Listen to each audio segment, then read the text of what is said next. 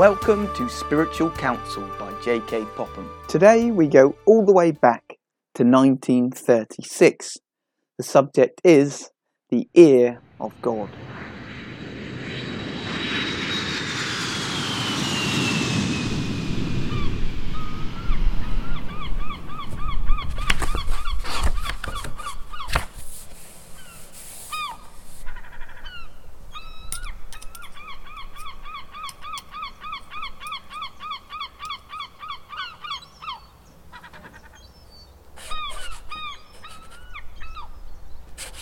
No creature is worthy to speak, write, or even think of the eternal God.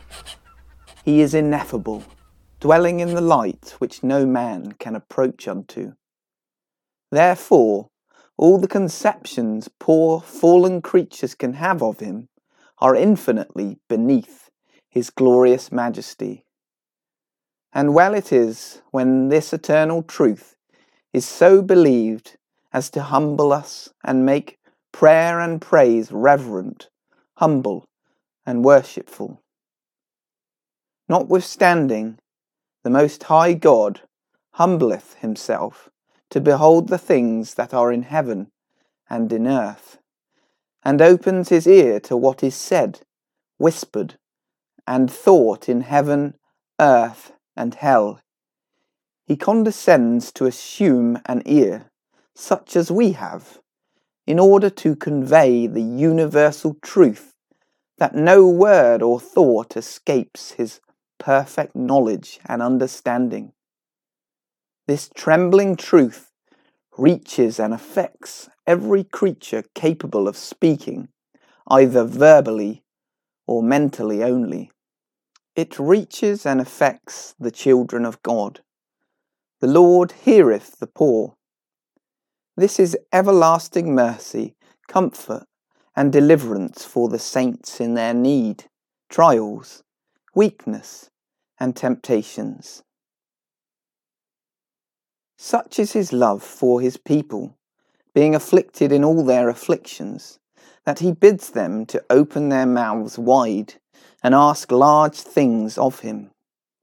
There is no need, trouble, difficulty, danger, or sorrow the child of God can experience, in which he may not find the mercy and privilege of access to God for sanctification of affliction, guidance in the perplexity, deliverance from the danger, and comfort in the sorrow. Faith distinguishes between words and prayer.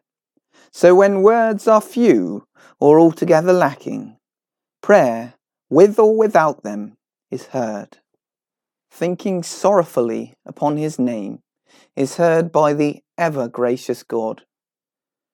Yea, and when perplexities fill the mind with anxious thought, and there is not courage to ask and pray about it, the ever-compassionate Saviour anticipates and says, Do ye inquire among yourselves? Well were it for all who fear God, if more prayer and fewer complaints were heard, either within or to men. The Lord pardon our restraining of prayer. The ear of the Lord is open to hear all the hard speeches which ungodly sinners speak against him. Is it not then a solemn thing to speak anything against God? As we cannot hide ourselves from him, so neither can a word or thought be kept out of his ear. He that planted the ear, shall he not hear?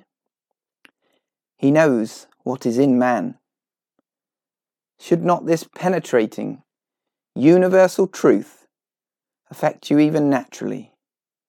You are God's creatures, but fallen and rebellious, as are all men.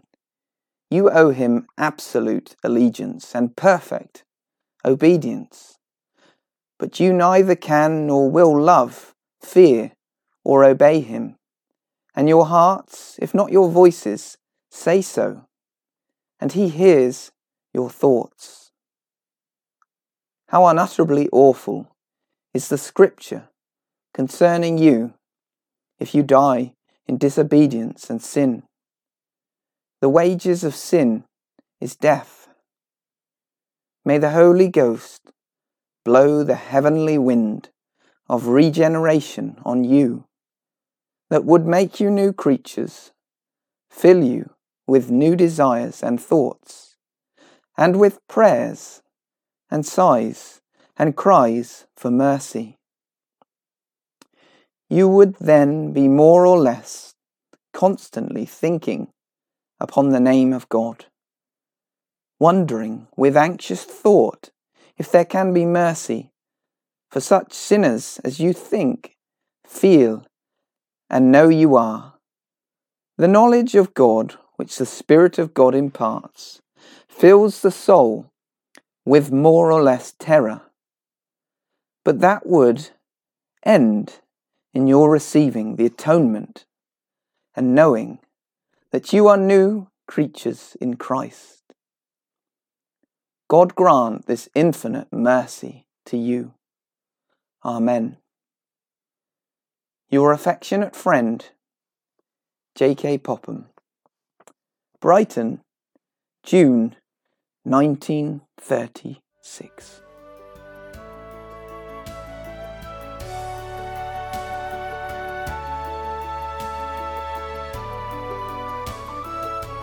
Thanks for joining us today. The subject for our next episode in 2 weeks' time is thankfulness. To keep up to date, be sure to subscribe and follow. If you like this podcast, please share it with your friends and family. Finally, if you want to read the full letter from the Friendly Companion used in this episode, then visit the letters page at strengthintruth.org. That concludes today's episode. So until next time, goodbye.